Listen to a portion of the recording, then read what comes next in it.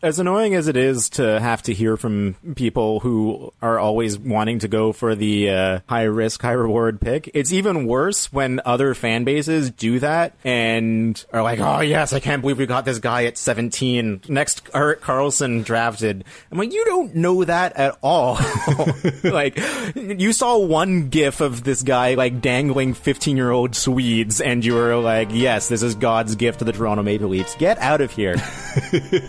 I hate everything about the draft now. It's taken me 3 years to sour on the whole endeavor. Yeah. United in red. Remember Todd White. Where did Erik Karlsson eat last night? It doesn't matter if you asked. It's the Chet and Luke podcast. Good day, ladies and gentlemen, and welcome to episode Derek Smith, I guess, of the Chet Sellers and Luke Peristy podcast. I'm Luke, and I'm joined as always by the man who will not waive his no-trade clause, so he's on your protected list whether you want him there or not. It's Chet Sellers. How you doing, man? Pleasure to be here. I'm doing Love great. the show. I'm so glad to hear that. Chet Sellers, how's the off-season been treating you so far?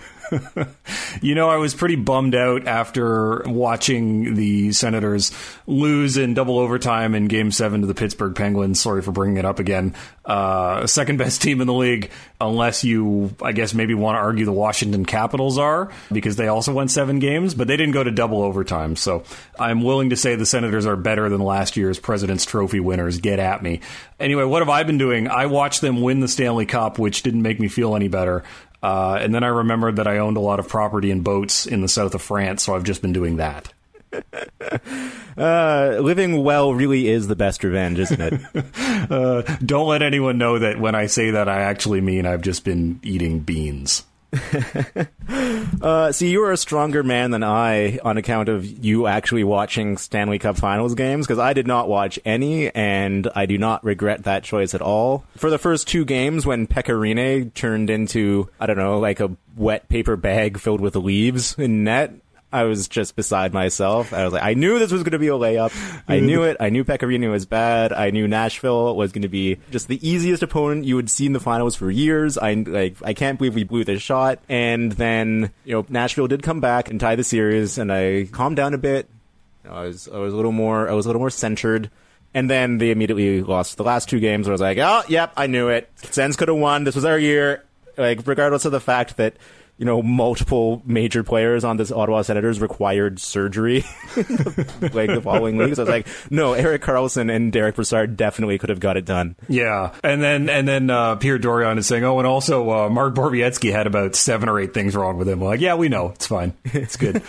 Yeah, I was rooting for Nashville, but it was a tough watch, also because watching the black and yellow Penguins play the yellow and dark blue Predators on the same ice was basically just like 2 kinds of mustard in a blender. Like, it didn't please my eye, put it that way. I would refer to it as aesthetically suboptimal. Yes, I agree. They needed some red and black in there.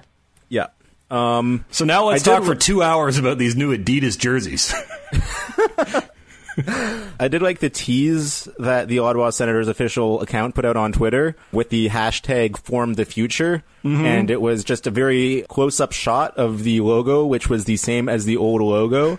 And, you could just tell that this jersey was not going to be a very far step removed from the current jersey. The future is slightly more black in the armpit area and some Minnesota Wild-ass looking font on the back of the jersey, and that's about it. Yeah, man, I went into the wrong field. Can you imagine being like a marketing professional of any sort or like a graphics person where you're like, yes, I moved this black stripe slightly, and I've also expanded this white stripe along the bottom of the jersey from 0.5 inches to 0.75 inches. That'll be $500,000, please.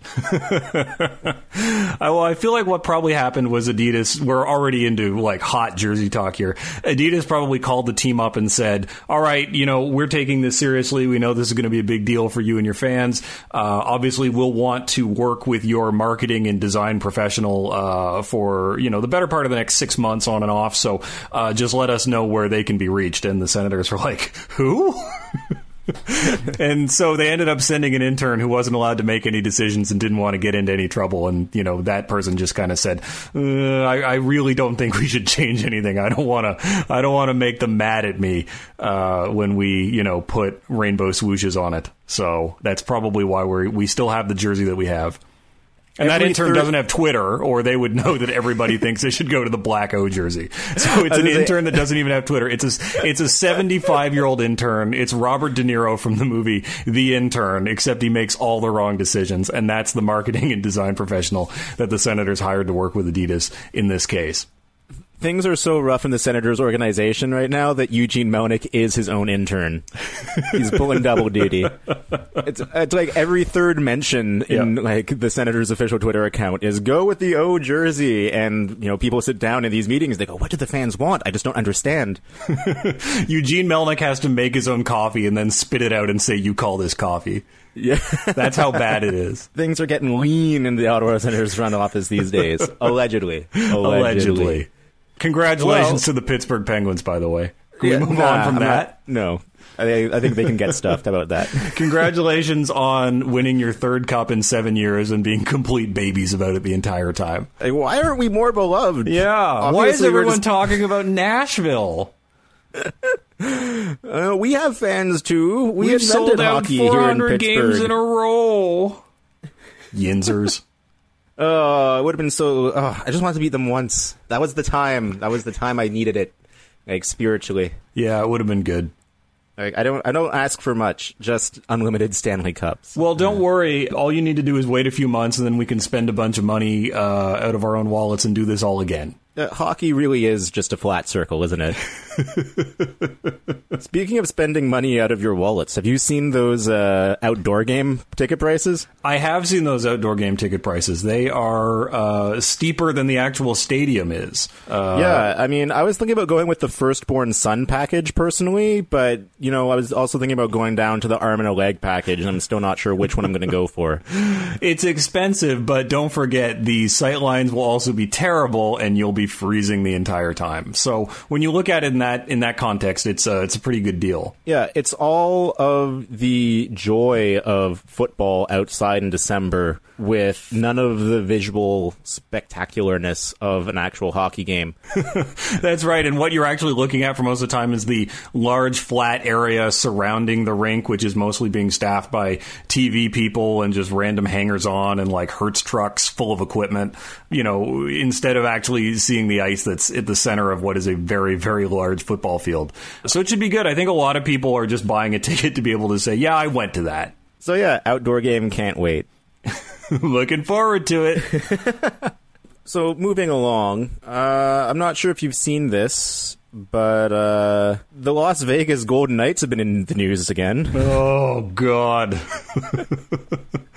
I said this to you earlier this week, but it's like we have spent months working up to this expansion draft and playing through all the scenarios and trying to figure out who to trade in advance and what to do and who might be lost and who should be protected and all the strategy around it. And at the end of the day, all of this mental and physical and spiritual and financial energy is so that there can be a team in Las Vegas. Like, at the end of the day, that's really what we're talking about. A bunch of people moving out to the desert to try to prove a point. Yeah, and for the last season, people have been doing these, mock drafts, the mock expansion list, and, people have been like, who are the Sens going to protect? And the overwhelming consensus throughout this for the last, year has been Mark Mathot's probably going to be exposed and then selected. And throughout the season, we've been trying to talk ourselves into some other possibilities. Bobby Ryan is looking good now that he had a very good playoffs. Is Ryan Zingle going to be exposed? Maybe they'll take him. What about Cody Ceci? Yeah, what if they go 4-4-1? What if they, decide to expose Brassard and Peugeot and Smith and all these guys because they need to protect their top 4D? Like, all of that has been part of the discussion, too. And after all of that, it was just, no, it's the most obvious thing that's going to, like, the thing you all thought was going to happen after putting no thought into it whatsoever. That's what happened. So let's say you're the GM. You're Pierre Dorion. First of all, you look fantastic. Congratulations. Thank you. Looking for some compliments on this blazer I'm rocking. Secondly, sorry about the losing the GM of the Year award because you traded a bunch of 3rd and 5th round picks for some decent guys. Let's play a game that I call Protect, Marry, Expose with Mark Mathot, Cody Ceci, and Dion Phaneuf. What do you do? I think I protect Mark Mathot because, you can't really put a price on a top 2 D-man. Well, I mean, you can, and $4.9 million a year is that price. I'm going to marry Dion Phaneuf because, I think I can do as good as Alicia Cuthbert. And then I'm going to expose Cody Ceci because him. Maybe he'll be off my team next year. Who says no? Who says no? I was hoping you were going to try to expose Dion Phaneuf, at which point I could show up with papers indicating that you're already married to Dion Phaneuf for the next 7 or 8 years, and you are now guilty of bigamy or polygamy or one of them. So that's too bad. I mean, in a vacuum, that's probably true. Everybody had sort of said, well, Phaneuf won't waive, and, you can say what you want about that, and he is going to get a Sergei Gonchar level of booing at the home opener as a result of that decision. But CC, we kind of figured had the most trade value, and we all wishfully hoped that he would be traded at some point to some dumb GM that doesn't read Twitter. Or look at charts or know anything about analytics, because we all assume that even though we're really smart online, that everyone in the hockey world is really, really dumb. And of course, Cody Ceci has Matt Duchene level trade value. So we all figured protect Ceci. And since we can't, do anything with Phaneuf and have to protect him, and, I guess we'll protect that Erik Karlsson guy. That does kind of leave Mathot as the odd man out, as kind of everybody predicted. And I was okay with that just because I was still sort of thinking, well, even if Mathot goes, they protected Ceci and they can get a good return for Ceci rather than lose Ceci for nothing. Whereas if they tried to trade Mathot before the draft and let's say Pierre Dorion could only get like a 3rd rounder for him, without knowing for sure that he'd be taken, because, people were saying, well, maybe they really like Freddie Claesson, If they had traded Mathot for a 3rd rounder before the draft without knowing what we know now, Pierre Dorion would have been killed for that, right? Like, he would have been absolutely killed. So he rolled the dice and he kind of figured that Vegas might have been bluffing and they were going to take Freddie Claesson, and they weren't. And everybody says they're going to trade Mark Mathot to Dallas or, some other place with no sales tax. So I guess we'll see. It hasn't happened as of Saturday afternoon, but it sucks. It's a huge bummer, right? As, because Mark Mathot, the guy, I think everybody loves. Yeah, I think everyone's very capable of kind of separating their feelings about Mark Mathot, the player, and Mark Mathot, the human being on this, because, we've seen Erik Karlsson play with a lot of defensemen, and Erik Karlsson makes everyone look good. So in terms of what this means for the Ottawa Senators, the hockey team, maybe not the worst outcome for them. But yeah, Mark Mathot, the guy, was fantastic to have around on the Twitters and in the community and hanging out at the bar at Crazy Horse on a Thursday. Good local dude, liked Harambe, I mean, there's nothing bad about that. And I mean, the truth is, what money is saved by, even if Mark Mathot is replaceable and Freddie Claesson makes an equal or better defensive partner for Erik Karlsson next year, which I'm a little bit skeptical of, and I like Claesson a lot. And certainly he's got more offense than Mathot does. I don't know if he's any faster. But Mathot kind of always knew where to be, Like, he had good positioning. He would always get back and cover, and he kind of let Karlsson do his thing. And if they're going to put Claesson in that role, I hope that he can kind of figure out the system and do the same just as well. My suspicion is they'll go out and get a UFA, and that will be your next Philip Kuba / Mark Mathot partner for Erik Karlsson. But anyway, all the money that they save from him going is just going to go to like JG Peugeot and Ryan Dzingel, and eventually like water returning to the ocean. Every dollar that we have in terms of salary will be funneled into Erik Karlsson's bank account as soon as possible. So I don't know that it necessarily makes the team any better that we have lost a great guy in Mark Mathot. Yeah, Chris Weidman earlier this year had a great quote on Mark Mathot, which was that when he's on the ice, nothing bad happens. And when I heard that, I kind of said to myself, yo, he's right. Like, Mark Mathot is kind of a dying breed at this point, in the sense that he is a truly defensive defenseman. You put that guy out, and he is not going to give you anything in terms of scoring. At the same time, he's also not going to give up anything in his own zone. And maybe Ottawa is going to be better in the long term having someone with a little more offensive capability on the back end. But I'm going to miss what Marc Methot meant for my spirit and my soul, because when I saw him on the ice, I trusted him. And I think it's going to take a long time for his replacement to build up that level of trust. And at the same time, like, maybe all it takes to be Erik Karlsson's partner is don't get too far out of position and then take the puck and get the rock to Karlsson. No, I think that's right. You know, I don't want to see Karlsson play with just anybody. Like, I don't think he'd make a good pairing with Phaneuf, just given that Phaneuf is slower than a city bus at this point. I think he'd be a better fit with Claesson, but at the same time, like, Erik Karlsson is good enough that he made Philip Kuba look really good too, right? And we said, we don't know if we can lose Philip Kuba, and now we're replacing him with a guy who was a third-pairing defenseman on a bad Blue Jackets team. And 5 years later, we're like, we don't know if we can lose that guy, you know? Like, it's...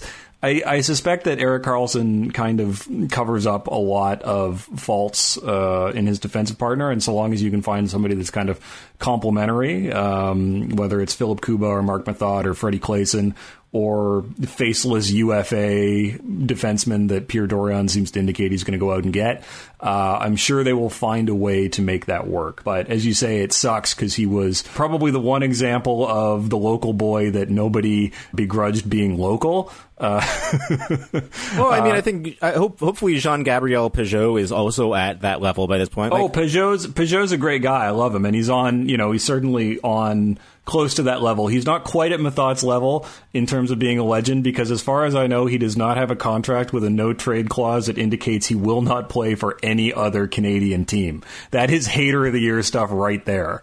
Yeah, that... I mean, we watched Jean-Gabriel Pageau score a hat trick against Montreal. We watched him score 4 goals against the New York Rangers, both times in the playoffs. And yet, Marc Methot at the 11th hour, not even a Senator anymore, and he still comes out of nowhere saying, I'm only playing for Ottawa, I'm not playing for any of your other garbage Canadian teams, and this is all I can give him right here. Just applause. just the slow clap for Marc Methot. I love it. That's all I want to give him. I don't even care if it's if it has nothing to do with the fact that, you know, it's Ottawa Uber Alles as far as Canadian teams are concerned, or that he's willing to play in his hometown just because he likes his mom's pot roast, but he otherwise hates the country that he lives in. I don't care if it's a sales tax thing, because he's going to apparently save $900,000 a year playing in Las Vegas if he chooses to stay there. That's only a house, not a big deal.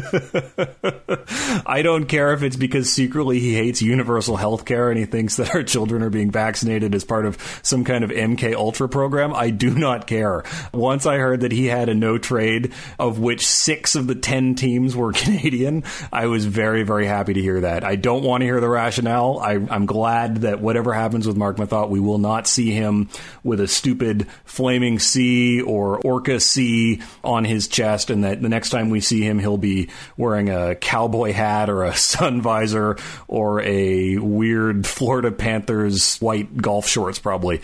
That's the Marc Methot I'm looking forward to welcoming back to Ottawa whenever that happens next year. It's kind of beautiful in a way that, you know, Ottawa never appreciated Marc Methot more than when he was off the team and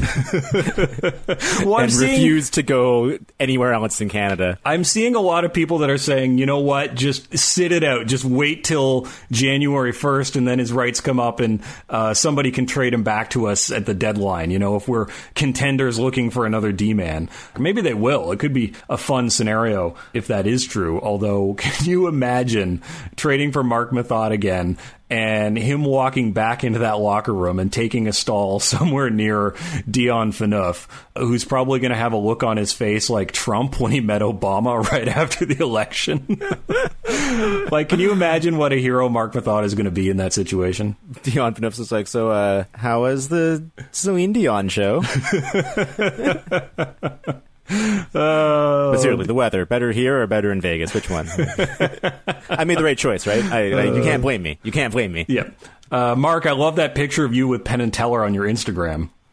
It looks like a lot of fun down there. Sorry you guys didn't win a single game.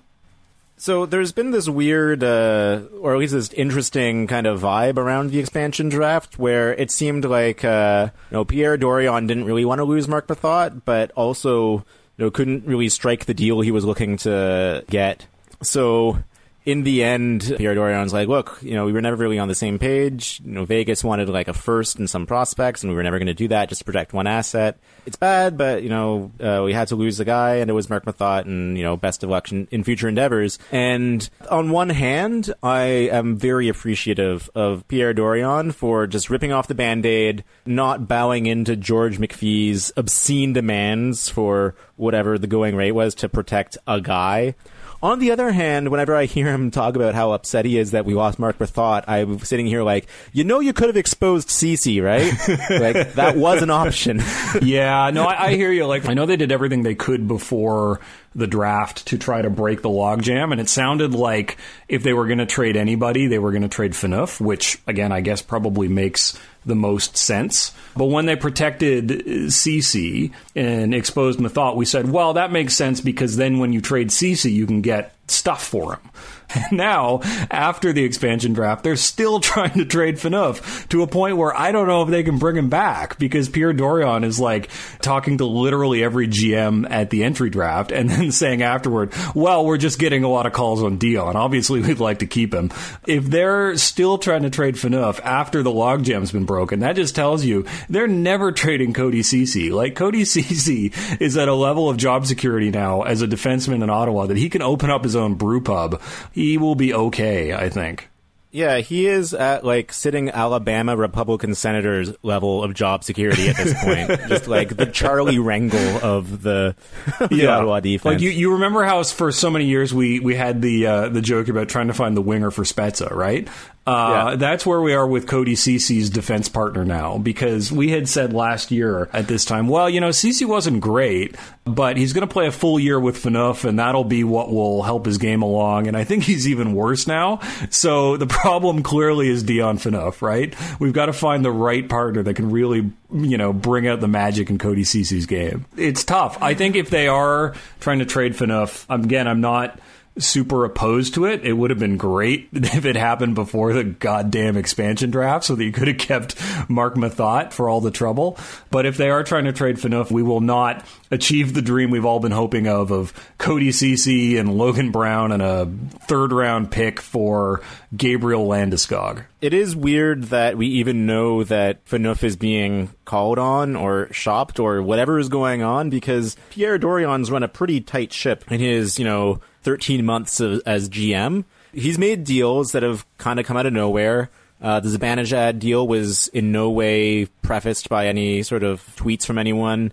Same thing with the Burrows trade. That seemed to come from out of nowhere. And yet, suddenly, Dion Phaneuf's name is everywhere. I'm trying to figure out if it's Pierre Dorion trying to do it or if it's Dion's agent. I don't understand what's happening here. It is a little bit odd, unless Pierre Dorion is actually gaslighting everybody and he has no intention to trade Phaneuf, but he's hoping that if he makes it look like CC is not the defenseman that's available, that will raise his value. I'd like to give Pierre Dorion that kind of credit, but at this point, if Cody Ceci is traded, I will eat my hat. It's Jared Cowan all over again. Although, to be fair, this is Cody Ceci's last year of his bridge deal, and so he's going to be looking for some frankly preposterous amount of money in his next deal. I think it's got to be $4 million a year or something. Right. So surely to God, this will be the last year of Cody Ceci, and then he'll find himself on the Patrick Wierkosh Express to some other team after he's not qualified. But if you're going to trade him, now's the time to trade him, right? Like, he's at the point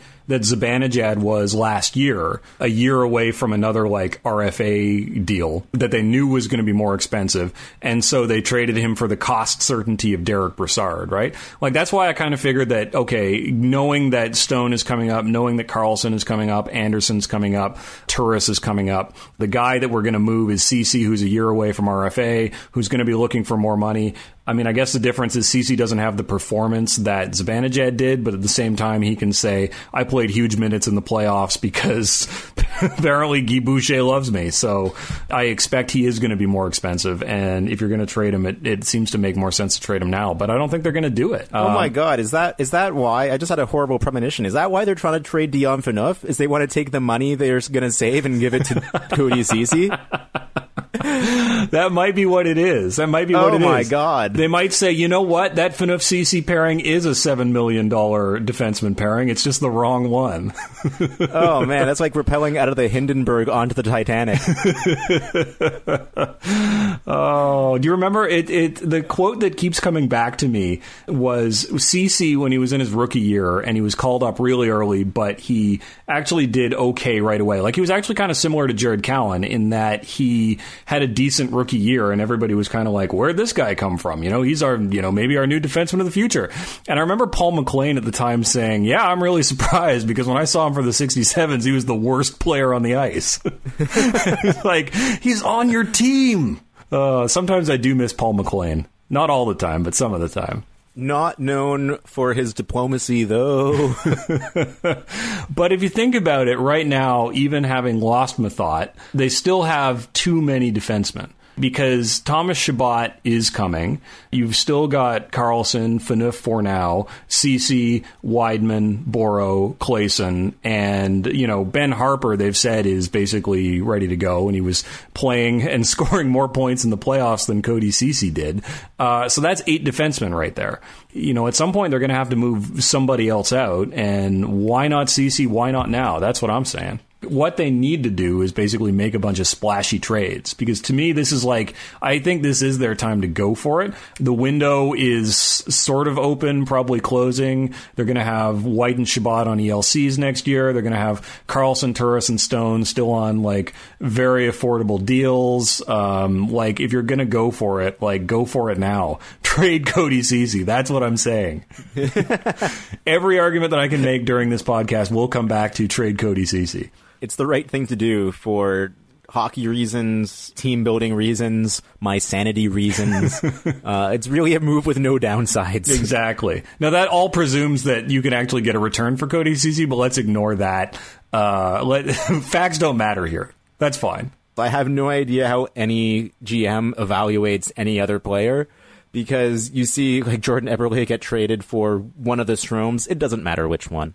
And you say, is that good? Couldn't we have done that? Couldn't we have given up? Who is our equivalent of that guy? Is it Ryan Zingle? Because I would do Ryan Zingle for Jordan Eberle. Yeah, I felt that way. Why can't we make this happen? Yeah, I felt that way about Hjalmarsson, right? Because they basically traded the Ryan Zingle of the Phoenix Coyotes, which is a very backhanded compliment, I think, for that guy who doesn't even make a ton of money and would have probably fit in perfectly with Carlson. So if those guys are on the market, you got to go get them. And it's really annoying because it just makes a failure to make a trade look like a failure to try. Hey, well, let me say this. Pierre Dorion told everyone that he deserves an A+ for effort today for trying to make a trade. So when you see the Sun tomorrow, the headline will be Dorion deserves awards, says Dorion. And then the subheadline will be Dorion makes no trades. I saw the picture that went up on the Ottawa Senators official Twitter account, and the desk we had in Chicago had 2 phones, folks. Yep. One phone could not contain Pierre Dorion. He needed a second. Well, I noticed that picture had 2 phones where every other table only had 1 phone. And on the one hand, I was like, we are clearly the best connected team in this room. Cody Ceci, your days are numbered. On the other hand, I was like, maybe we get an extra phone because nobody has a cell phone. or we have something that doesn't get reception in the United Center, and nobody can figure out how to put their phone on Wi-Fi to at least use WhatsApp. Maybe that's what happened. So they gave us an extra landline. Eugene Melnick wasn't willing to shell out for the roaming charges for the weekend, so you're going to need the landline for that. Yeah, if you need to make any deals, just yell. So let's move on then to what happened this past weekend. The NHL entry draft. Did you really kind of give a crap about this draft at all until maybe Friday, and even then? Because for me, and it's not because they were picking 28th, because even the year that they didn't have a first-round pick because of the Bobby Ryan trade, I was still, like, very excited to see who was the first guy on day 2, which I think was Andreas Englund or something like that. In this case, like, it's hard to get really excited about a bunch of kids that I've never heard of when we literally just spent the last several months leading up to an actual draft with actual NHL players who I actually know and like and have already played for my team.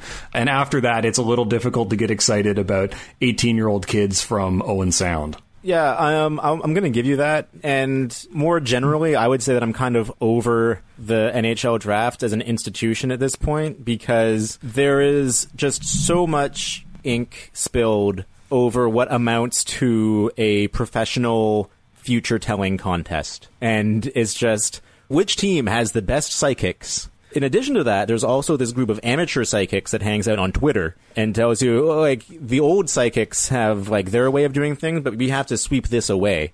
It's all about the new psychic future-telling prediction, which involves computers and also a change in mindset. And so Ottawa Senators come up at drafting 28th. And, you know, all of Twitter is just like, I think that the Senators should really reach for Kobayashi Maru out of the Swiss League. He's probably the most purely skilled forward in the whole draft. Just got incredible hands. You can dangle in a phone booth for 3 hours. The minor problem with him, he's going to be overlooked by a lot of scouts because he happens to be only 4'3". But, you know, that's the NHL size bias coming into play, and you can't be afraid to reach for these guys who can't even reach the pedals in their cars because they're so short. The thing about Maru, just sorry to interrupt, is that once he gets back on D, he actually, you cannot beat him. He's impossible to get around. But what is really telling is how you choose to approach him.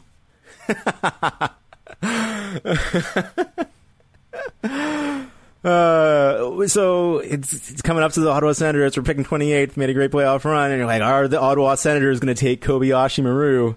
And instead, you know, Ottawa takes Shane Bowers, which, you know, great name. Shane Bowers sounds like the name of a guy that was kind of a dick to me in high school, and I haven't thought about him in many, many years. And then I found out, like, he's doing all right. He owns a gas station. I was like, oh, good for Shane Bowers, I guess. That's Shane Bowers to me. Yeah, Shane Bowers is the name of, like, a special agent in a Saturday Night Live sketch.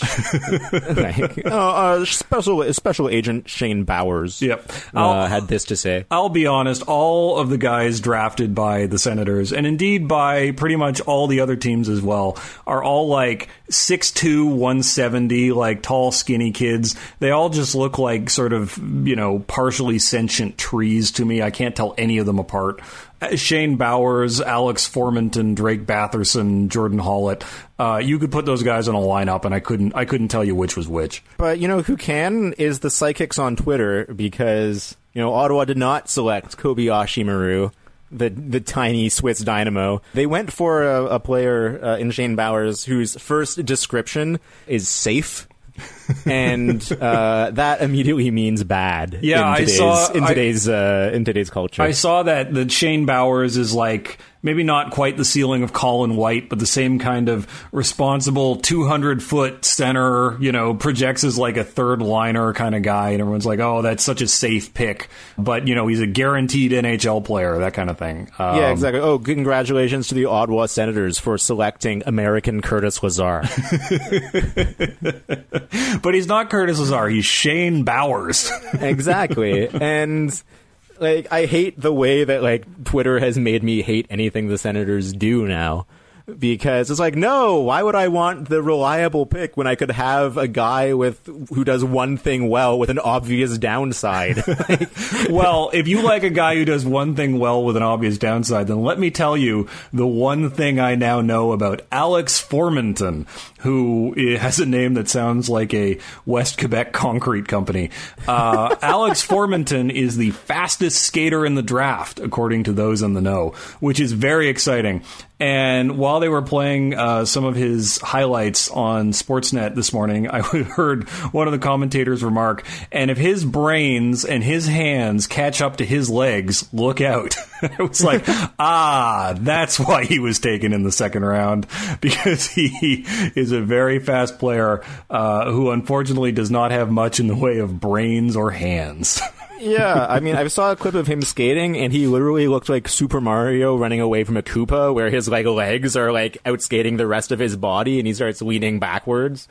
I'm like, damn, I hope you can make a pass, because you're going to be getting to all the loose pucks. Yeah. But at the same time, it's like, if we look at a player like Mark Stone, who was blessed with just off-the-charts hockey IQ and the most soft, kissable hands in the entire world, he was able to work on his speed and get it up to a level where he can be a guy who is finishing in the top 5 or 6 in Selke voting, right? If you give me a choice between speed or brains and hands, I will take the brains and hands, thank you very much. And then tell him to hit the treadmill. Tell him to put the parachute on and start skating. Yeah. There is such a thing as, power skating that you can work on. I've never heard of a power hands training regimen. Yeah. I would love to send a lot of these guys to power brains and see how that works out. The weirdest part about this draft was how I was sure the Senators were going to take a goalie early on. And instead, they just started taking name generation guys at a NHL 17. And, you thought Alex Formenton had a white bread name. Let me tell you about Drake Batherson. Drake Batherson. Let me tell you about Drake Batherson. He and I used to row crew at Princeton in the 1930s. And he's a heck of a chap. Drake Batherson. Yeah. Drake Batherson holds the record for most wickets taken by a West Indies left-handed bowler, actually, in cricket. Drake Batherson sounds like he inherited all his money from his grandfather's monocle factory. But he is apparently friends with, get ready for it, Shane Bowers. Oh, well, that's just fantastic. So there you go, Bowers and Batherson. That's like a drama with 2 women detectives on the USA Network, Bowers and Batherson. Bowers and Batherson was the name of, the law firm that Scrooge worked at before he became evil, I think. We can agree that between Bowers and Batherson, Bowers is street smart, right? Whereas Batherson is the one whose dad provides all the money for them to buy equipment. Charles Dickens ass prospects. Drake Batherson is glad that he's signed his he wants to sign his entry-level contract as soon as possible so he can get his father out of debtor's prison. Anyway, best of luck to the Ottawa Senators drafted at this year's NHL entry draft. I hope you don't suck. That's my take on all prospects. Yeah. I can't see the future, and not only that, I don't want to pretend like I can. So I'm just like, Drake Batherson, hope you don't suck. There you go. And then 6th round goalie Jordan Hollett, see you maybe someday. Exactly. I mean, you've only got to outplay Marcus Högberg, Chris Driedger, and... Is that it? Is that the goalie prospect system right now? We are looking thin at goalie. That's pretty much it, because Matt O'Connor, unfortunately, has not been retained. Yeah, he's got that degree from Boston College. He'll land on his feet. Which is something he couldn't do when he was playing goalie. Shazam. It's weird to think back on that, because I think Ottawa, as a fan base, got a little too invested in the Matt O'Connor sweepstakes. He did sign with the organization. He didn't really develop as a goalie so much as wilt. And now, everyone's kind of looking down at their shoes and being like, I never really expected much. Well, I have to give it was a lottery ticket. He was a lottery ticket if he works out great. But these overage goalies, they're hard to project, and sometimes they don't work out. So I have to give Dave Cameron credit though for his decision to start Matt O'Connor in the home opener last year, because it's very rare that you see a coaching move that destroys 2 careers at the same time. And then the problem with the draft is you get even later in the draft, and so you go from wanting to draft these, high risk, high reward guys to like drafting these even greater risk guys, where it's like, I think Ottawa needs to select Kaiser Soze out of the Mexican High School Hockey League. Mexican High School League, not the best competition, but Kaiser Soze did put up 731 points in 14 games, so he might be worth a look. And then it turns out we just select a goalie, and you're like, no, go for the guy who's never played against people from Canada before. But pretty much once you get out of the first round, and certainly as you get down into the third, fourth, fifth, sixth, seventh rounds, like the picks start going pretty quickly. And the reason why is because nobody is sitting there doing complex analysis to see, given all the players left on the board, and once we, use our equivalency formulas to convert scoring in this league to scoring in that league, and then adjust for the fact that this guy is 17 days older than this other guy, they're not doing any of that, right? Because they don't know who all these players are. They've scouted who they've scouted. They have a list of players they like. If one of them is still available, and if looking at the scouting rankings, it's not so far off where they're expected to go that all their fans are going to call them idiots, that's the player they're going to take. So they're not looking at like all the players that are left as much as they're saying, oh, that guy Chad Wilkinson we want is still here. Just go get him. Right now, he's ours. Anyway, good luck to all 18-year-old boys on the events of the last 2 days, and we hope that your trip to Chicago to have your rights allocated to a group of men around a bunch of tables bargaining for you like the chattel that you are went as well as you could have hoped. So I think it's important that after all we've seen this year, we recognize the contributions of an extremely important hockey player. I think that there can be no question in anyone's mind that this particular player is the best defenseman in the NHL. And anyone who says otherwise has just not been paying attention.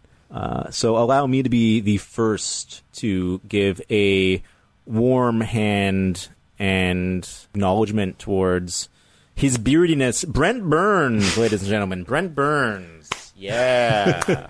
Best defenseman in the league. He also looked a little bit embarrassed when he accepted that award, didn't he? With Erik Karlsson in the front row with his foot in a cast staring right at him, and him having to say, Eric, had a great playoffs, and you're a fantastic defenseman. Like, he also had the sort of Trump after he'd been elected look on his face, looking at Karlsson accepting that award.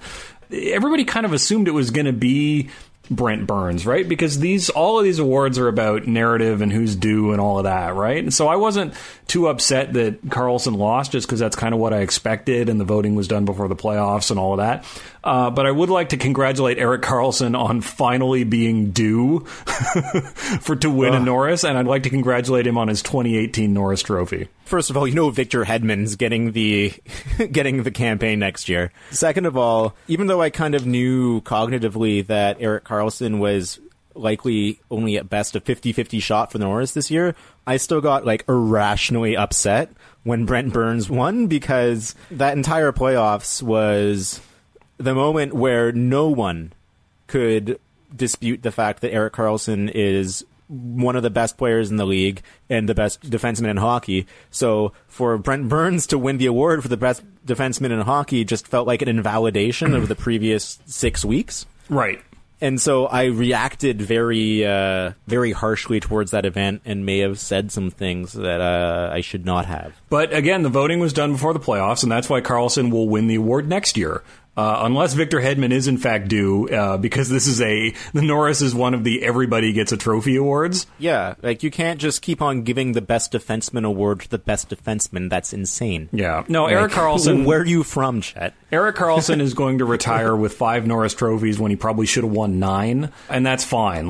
This is when you truly are the best at your position, the voters will always either require you to do more to win it again, or look for reasons not to vote for you. At the end of the day, as I've said a million times before, we still get Erik Karlsson, right? So I hope he wins more trophies, but I will take the labor that does or doesn't win them before I worry about the trophies themselves. For some reason, the sports media has looked at Erik Karlsson and been like, no, 2's enough. It's very frustrating. If Erik Karlsson was on his 5th Norris, as he should be, he's not, because of Matt Cook, Drew Doughty, and Brent Burns respectively. But if he already had 5, I think I'd be a little less salty. But at this point, I'm still waiting for him to get all the Norrises he deserves before he stops getting them, and so I'm still pretty tight about it. No, like, I mean, Erik Karlsson is going to be still, Norris quality, like, well into his 30s. So we've got a long way to go with this getting snubbed for the Norris conversation. So, get some fluids, take your time, because we're going to be, it's going to be a long journey, put it that way. It's still very frustrating. Well, but at the very least, it makes it obvious that no one watches Ottawa because Erik Karlsson just did the things he usually does. Only this time the NHL media had no choice but to watch him, and then they went, oh, Erik Karlsson, quite good. If it does make you feel better, though, I mean, one good news story coming out of the awards obviously was the Masterton Trophy, which is, awarded for perseverance and courage and resilience in the face of adversity and all of that. And I can think of no greater recipient to give that to this year than Nicole Anderson. So I'm very glad that she won the Masterton Trophy, with her husband in attendance on Wednesday night. That was the one award given out that no one had anything bad to say about in terms of how the voting went. Yeah, I mean, I don't really know how you rank that one or not, but suffice it to say it was a good for her, good for them. It's not always the trophy that you want to win, but there you go. How many more of these podcasts do we have to do until we get to host the NHL Awards, do you think? Well, let me answer your question with a question, which is how many installments of Magic Mike have you been in? But I will say you do have a Magic Mike every time you're on this podcast. How about that? Hey-o. Yeah, I like it. I reckon that we're going to be on the NHL Awards about 17 years after Steve Dangle is. So by that, if I do the math on that correctly, it means we should be showing up roughly 2032. Yeah, that sounds about right. And my references will not have changed. Steely Dan in the news again. We've seen this. We heard about this. Now let's look at some bad photoshops. All right. And I guess to close out the podcast, we should probably tip our hats, to the news recently that a longtime senator, may not be done in the league, but certainly looks like things may be done for him. This could be the end of a career. And if that is the case, I just wanted to, at the end of this podcast, salute Marian Hossa on his long and distinguished career, including his time with the Ottawa Senators. Yeah, we thought we might be able to bring Hossa back as a form of cap relief, but it seems that he's going through some medical problems, so I just want to say best of luck to truly a fan favorite, and there's not a day that goes by when I'm in Ottawa that I don't see a Marian Hossa jersey. Yeah, no, he I think as time goes on, we'll see him more and more as a franchise legend, and I hope one day to maybe even see his number in the Senators' Ring of Honor. I remember what a dynamic player he was. And it's a shame that we didn't get kind of a Marian Hossa reunion tour because, again, how many times would Marian Hossa carry the puck in, score a big goal, and then do his famous raise the roof celebration? Right. Well, and I mean, what I loved about when he would carry the puck in, or when he would basically enter the offensive zone in general, was that he always knew where to be. He was always on side. Mm-hmm. And that was something I really appreciated about him. And also, I mean, we can look back on it now and see that he did have success with other teams. But I think one of the reasons that we'll love him for his time in Ottawa is the fact that he didn't hang around too long. Yes, that's right. If anything, he was gone too soon. Right. From Ottawa. But at the same time, I'm sure that, there's reasons for him to come back, and, Ottawa is a great community to invest in. So if he wants to kind of start a restaurant, or dare I say a brew pub in the area, then I think that the Ottawa community will be very willing to go to such an establishment. It could use some competition, quite frankly. Mm-hmm. I mean, I'm just going to spitball here, but I'm thinking that if Marian Hossa opened such a establishment, maybe in Canada, we could call it Central Brew House. Do you think that sounds good? I think that would be great. He could come back. He could start doing spots for Mr. Lube, and it would be. I think that would be the right fit for him as a Senators legend. Yeah, and, Marion Hossa doing his commercials for Mr. Lube, he wouldn't really even need to say anything. He would just have to flash that famous smile, and I know that would get me down there for a fast oil change. That's all it takes sometimes. Anyway, again, just huge shout-out, and, many respects to Ottawa Senators legend Marion Hossa. There you go. Oh, and also Chris Neal is gone. So, folks, as always, may the system be with you, and have a good summer. Take care of yourselves and water ski carefully. And don't give your boy. Oh God, I can't even remember their goddamn names. Who did we draft? Shane Bowers. Oh yeah, there we go. Drake Batherson. Yeah, there we go. Don't give Drake Batherson too hard a time. He's doing the best he can. Yeah. And, in the height of the August heat, if you're, downtown on the hot pavement and you see a man in a 3-piece wool suit, full waistcoat, pocket watch, bowler, carrying an umbrella, just completely out of step with fashion trends and certainly with what would be logical to wear in hot weather, don't say anything to that man. Just let him go on his way. It's probably Drake Batherson. All right, folks, good system, and see you soon. See you later. Whoa, whoa.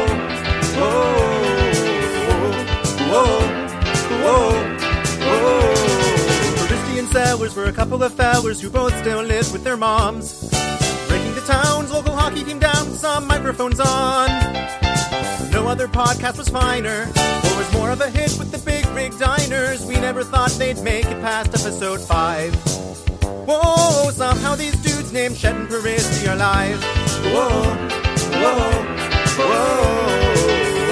Has Montreal had an outdoor game? Oh, I thought they went to Boston. I thought they played it at Foxborough. Okay, no, because I'm just wondering if Montreal fans would be less inclined to travel to Ottawa if they had a game in Montreal already. They had to put the torch on the metro for 45 minutes to get it all the way out to the McGill Stadium. You know that if they did that getting the torch from the Bell Center to McGill would be longer than the actual Olympic torch relay. It would start 9 months before the game.